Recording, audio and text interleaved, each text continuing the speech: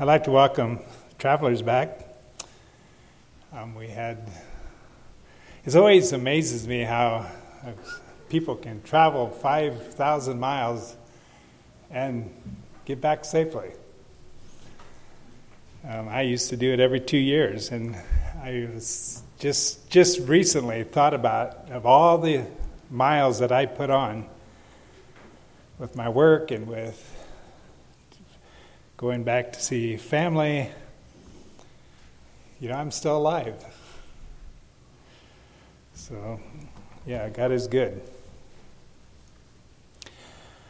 Well, this message I was putting together, it's probably been 6-7 weeks ago. And then I was all about done, and then Terrell called and said Olaf's going to be in the area. And so he took my spot. And so I'd still like to share it, even though it kind of ties in with a little bit of the lesson today. But I was thinking back then, I was hearing about the things that were happening in the world, and, look up, the redemption draweth nigh, the Lord's going to return. And I was thinking of how that affects our lives, thinking about that. Has our lives changed through it all? And has it? Probably one of the reasons it's kind of stimulated my thought was campgrounds were coming up, and I kind of put it together. It was 49 years this campground that I accepted the Lord, and I went forward for the first time. And it was on a message that the Lord's going to return. And it's been 49 years later. So go to 1 Timothy chapter 4. I want to read verse 1. And then I'll go to other verses. But 1 Timothy chapter 4, verse 1, it says, "Now the Spirit speaketh expressly that in the latter times some shall depart from the faith, giving heed to seducing spirits and doctrines of devils." So Paul's telling Timothy here that the Spirit speaks expressly that in the latter times, or when is the latter times? They've been saying the latter times all the way back to then. But I think if you look at that word latter times, it's kind of a dispensation. So at the time of Christ, we're in the latter times because the next phase is the end of the world. Well, the end of the world, but it's going to be another 1,000 years after Christ returns, and there's great tribulation and so on. But we are in the last of the last dispensation that God had in store.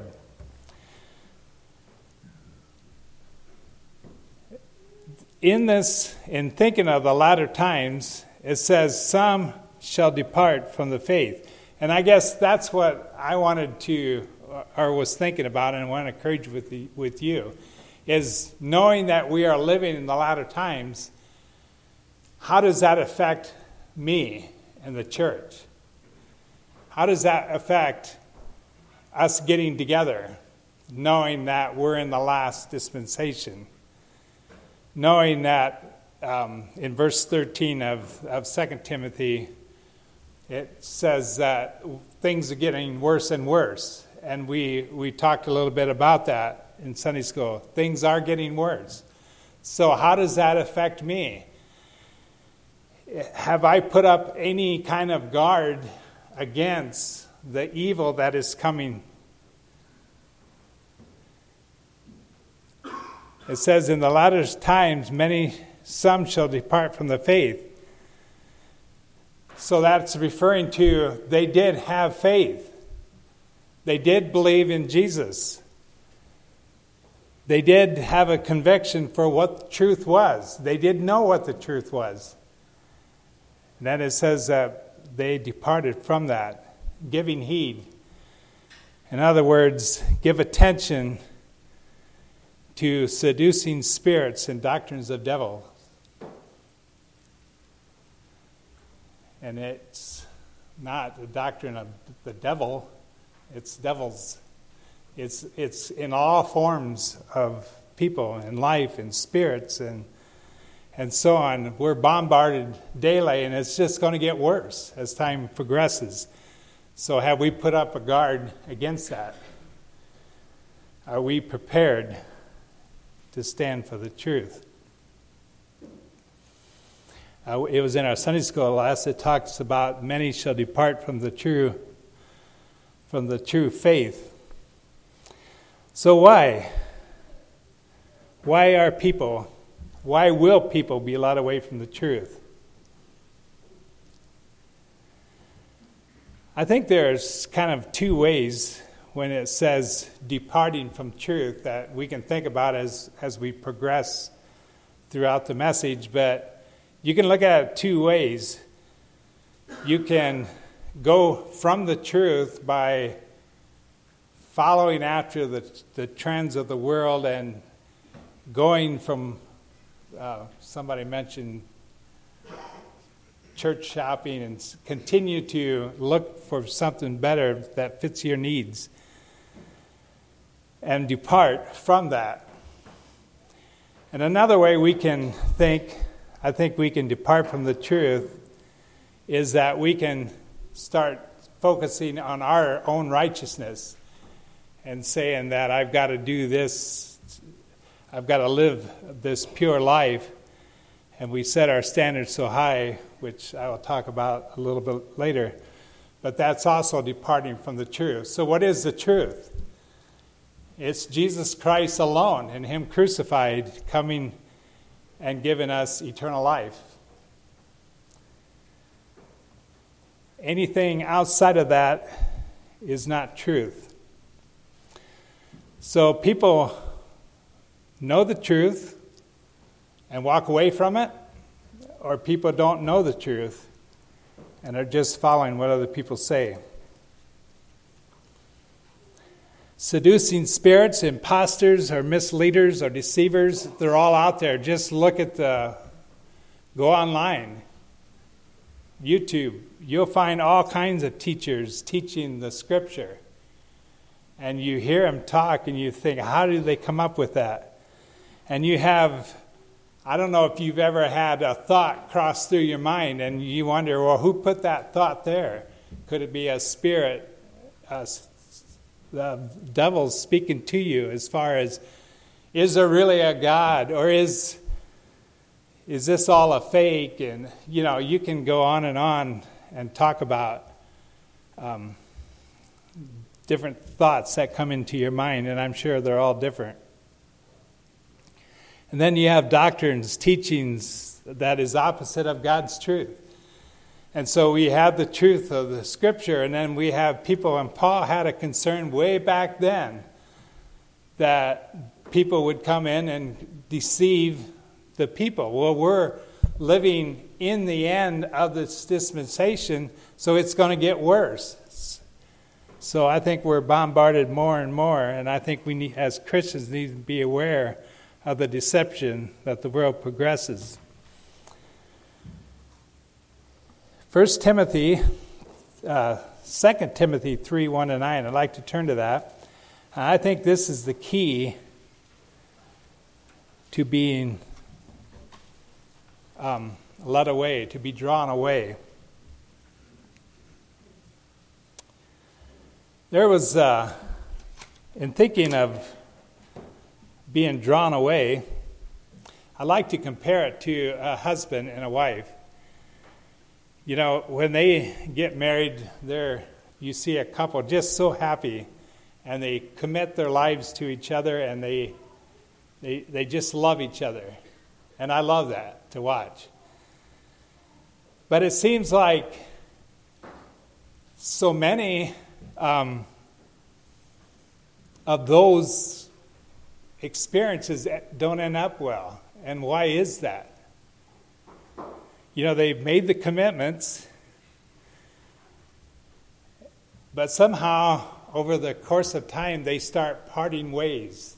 They start going their different directions. And you say, well, lots of times you don't see it, until boom, one of them files for divorce or one runs off with another person and so on. You say, well, how did you get there? It's the same way with the Christian life. We make that commitment and we're excited to walk with God, but somewhere down the line, we can lose that. So what causes us to get there? Well, in 2 Timothy 3, verse 1, it says, "This know also that in the last days," again referring to the last dispensation, "perilous times shall come." In other words, it's going to get worse and worse, and it's going to be hard. The Amplified would say hard to deal with. So we're going to get very discouraged with life around us. It says, "For men shall be lovers of their own selves, covetous, boasters, proud, blasphemers, disobedient to parents, unthankful, unholy, without natural affection, truce breakers, false accusers, incontinent, fierce, despisers of those that are good, traitors, heady, high-minded, lovers of pleasures more than lovers of God, having a form of godliness, but denying the power thereof. From such turn away. For of this sort are they which creep into houses and lead captive silly women laden with sins, led away with divers lusts, ever learning and never able to come to the knowledge of the truth. Now as Jannes and Jambres withstood Moses, so do these also resist the truth. Men of corrupt minds, reprobates concerning the faith, but they shall proceed no further for their folly, and shall be manifest unto all men, as theirs was also." The key verse, I think, to this whole verse is men shall be lovers of their own selves. You can talk about covetousness. You can talk about lusting and desiring after things that are ours. You can talk about braggers or boasters. You can talk about being proud, lifting yourselves up above others, appearing better. You can talk about blasphemers, misrepresent others to benefit self, being boastful, proud, blasphemer. All these are a result of lovers of self. Being unthankful, being unholy, choosing that which is wicked, without natural affection. In other words, what is a natural affection? It's to love, to be sociable, but yet we turn away from that. Truce breakers, false accusers, all these that we have read all come from a result of loving self. So if I was to say that what's the key to driving a wedge between me and my spouse is the lover of self. It's suddenly we don't see things eye to eye. We don't do the way he wasn't that knight in shiny armor, I guess. And it's the same way with God. We can make that commitment, but self drives a wedge between us and God. And these are the things that I think that I want to encourage you with. Now, Paul mentions this about pleasure of loving self, having the form of godliness, but denying the power thereof. He's talking to Christians. He's talking to the church. He's not talking with the people of the world. And then you would think that's who he was talking to. But it's not. It's within the brotherhood. And that's what we need to be really encouraged with. And that's sad to see Christians putting a wedge between them and God. And it happened, and it can happen so subtle. having the form of godliness. In other words, to appear that I'm all right, that I'm following after God, say the right things at the right time. Some people are good at that.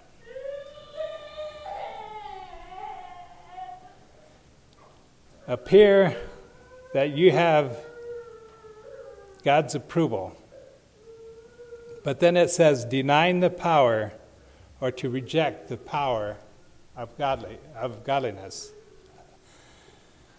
To reject the power that we have as Christians. To reject the power that comes with salvation. And that's the Holy Spirit coming within us and giving that power within us to change our lives to where God wants us to be. God has that power to do that. But how do we deny the power when we are living for self? And I think, you have area where you might be struggling with anger or with whatever it may be. And you try to do it on your own, to take care of that, to conquer that, and you can't. And so all your life you're struggling with that. When God says, you have the power in me through the Holy Spirit to conquer that, but we don't claim that because of why? Because of self. We enjoy that. We say, well, that's I find pleasure in that. When I'm bored or whatever it may be, I find pleasure in doing whatever I want to do, and then afterwards feel guilty. Ever learning, but never coming to the knowledge of the truth. So in other words, read all kinds of books you want. Read books of how to conquer habits, bad habits. Read books how to have a close relationship with God. Read, always learning, but never coming to the point where you give your life to Christ and say, I'm finished.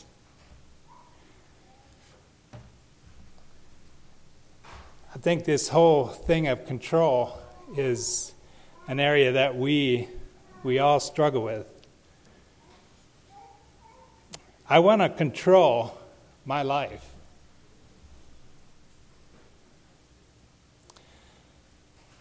I don't want to go I don't want to go somewhere where God says go. I don't want people telling me what to do.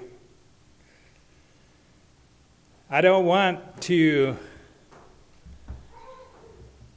have people look bad on me, so I want to control my home so people look good at me.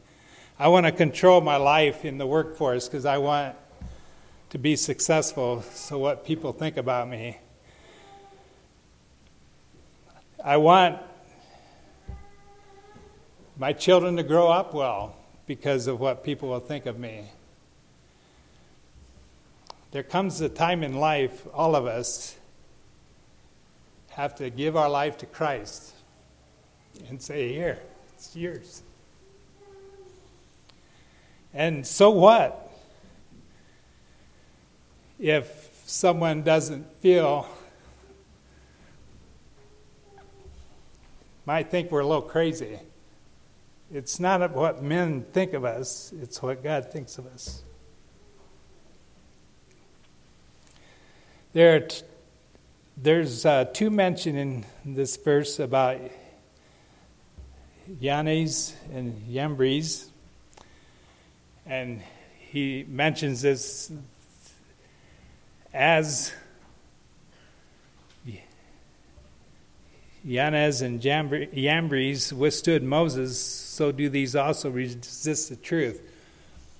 Well, this is the musicians that when Moses said had a snake, they could do the same thing.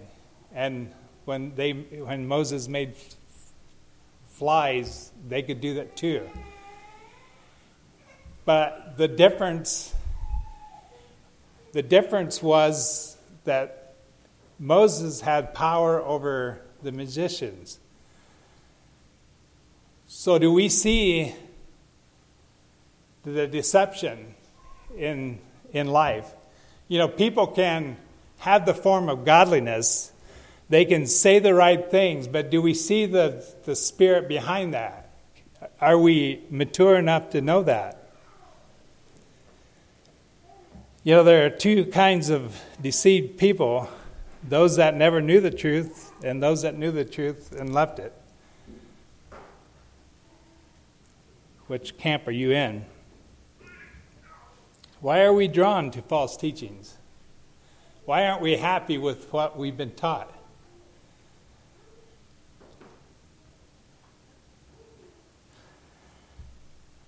Well,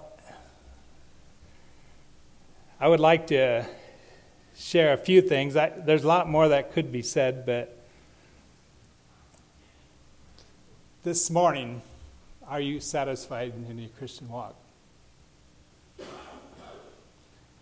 Do you find yourself filled?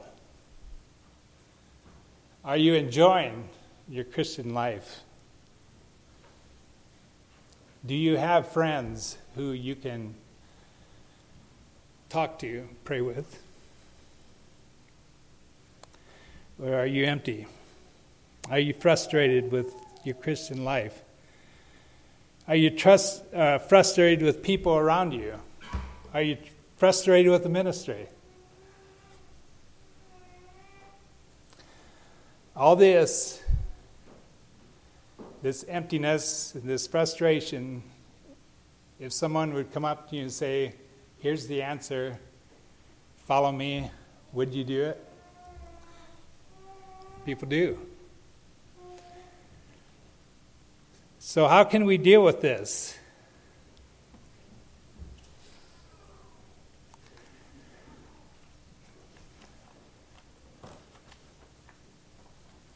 Well, I think the answer is, who's your greatest friend?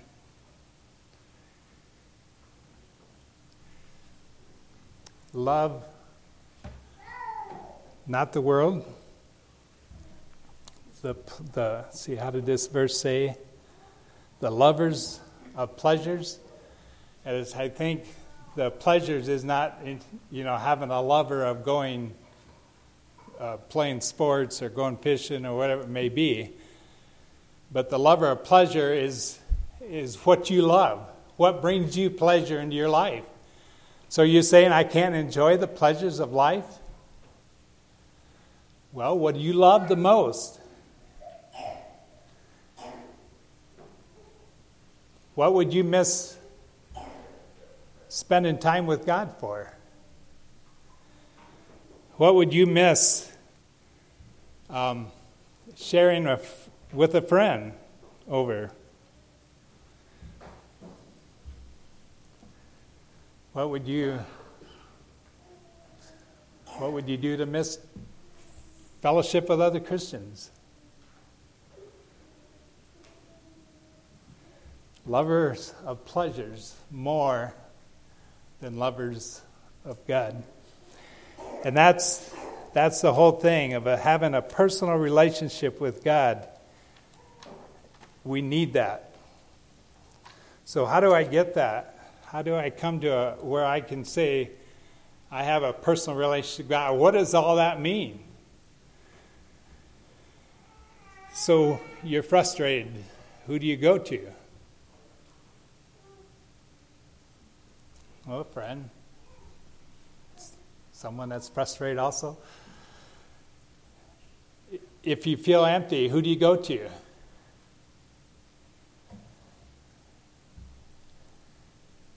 Well, that's the key. You've got to go to God for all this. And it's done through fellowship with other Christians.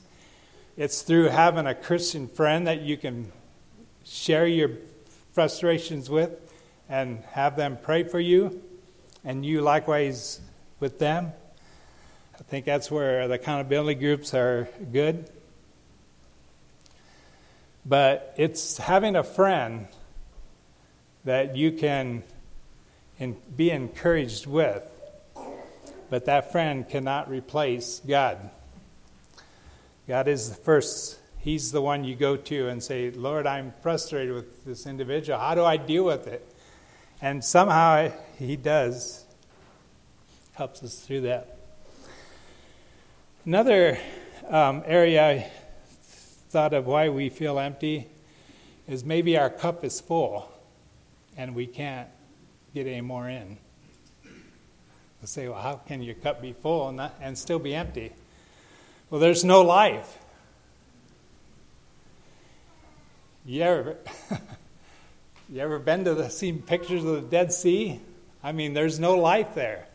You could float on the minerals. Is that how we are in our lives? We're taken in, but not giving out. We want to be encouraged, but we don't want to encourage others.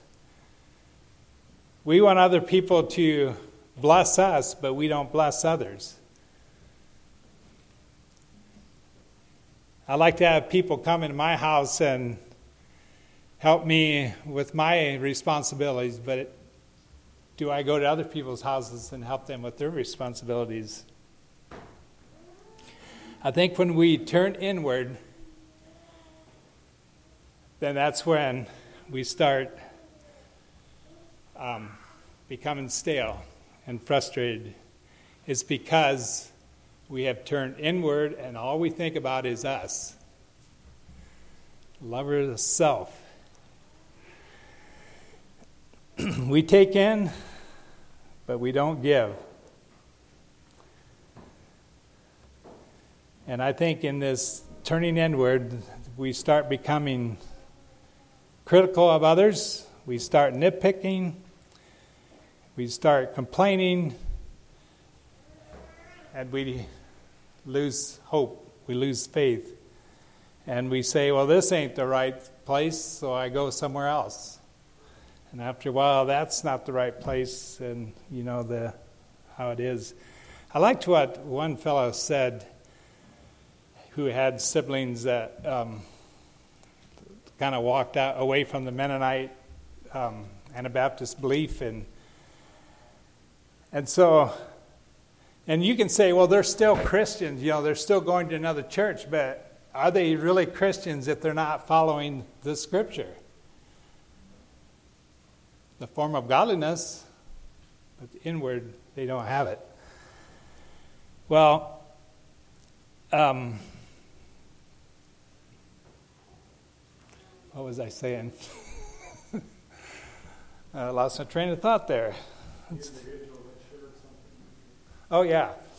They said that each time their siblings went from one church to another, they put off something that the Scripture teaches to do.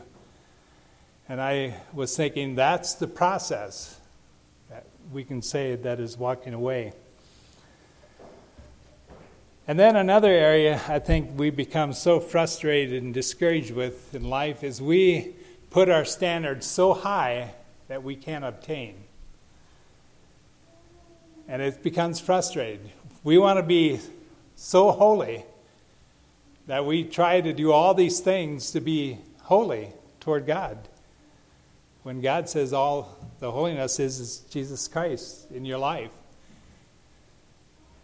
And then the works follow after that. But we start with holiness. We want a high standard, and then we start looking around us, and we want others to reach this high standard. And, of course, you all know there's a division and fussing and so on. So let's not be looking at ourselves in the light of other people, but let's look at our lives. My life is I'm going to stand before God, and I'm going to be accountable for my life, and so are you. Are you okay with how you're living your life? Are you okay with that? Stand before God and say,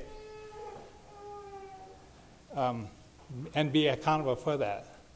I trust we all can shake our heads yes on that. our righteousness are as filthy rags. So as we live in the latter times, which we are, let's not build museums. I can thank Andrew for this.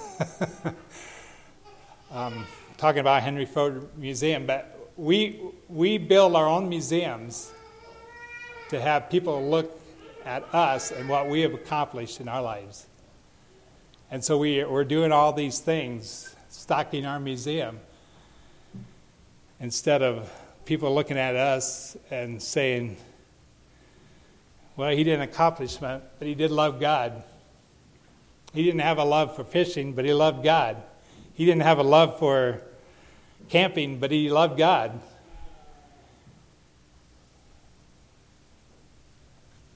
He didn't have a lot of money, but he loved God and his family. So what's your focus in life? What are you trying to accomplish in life? If you're really honest with yourself, you have a big influence in your life, and a lot bigger than what it should, and me. Let's stand for a word of prayer.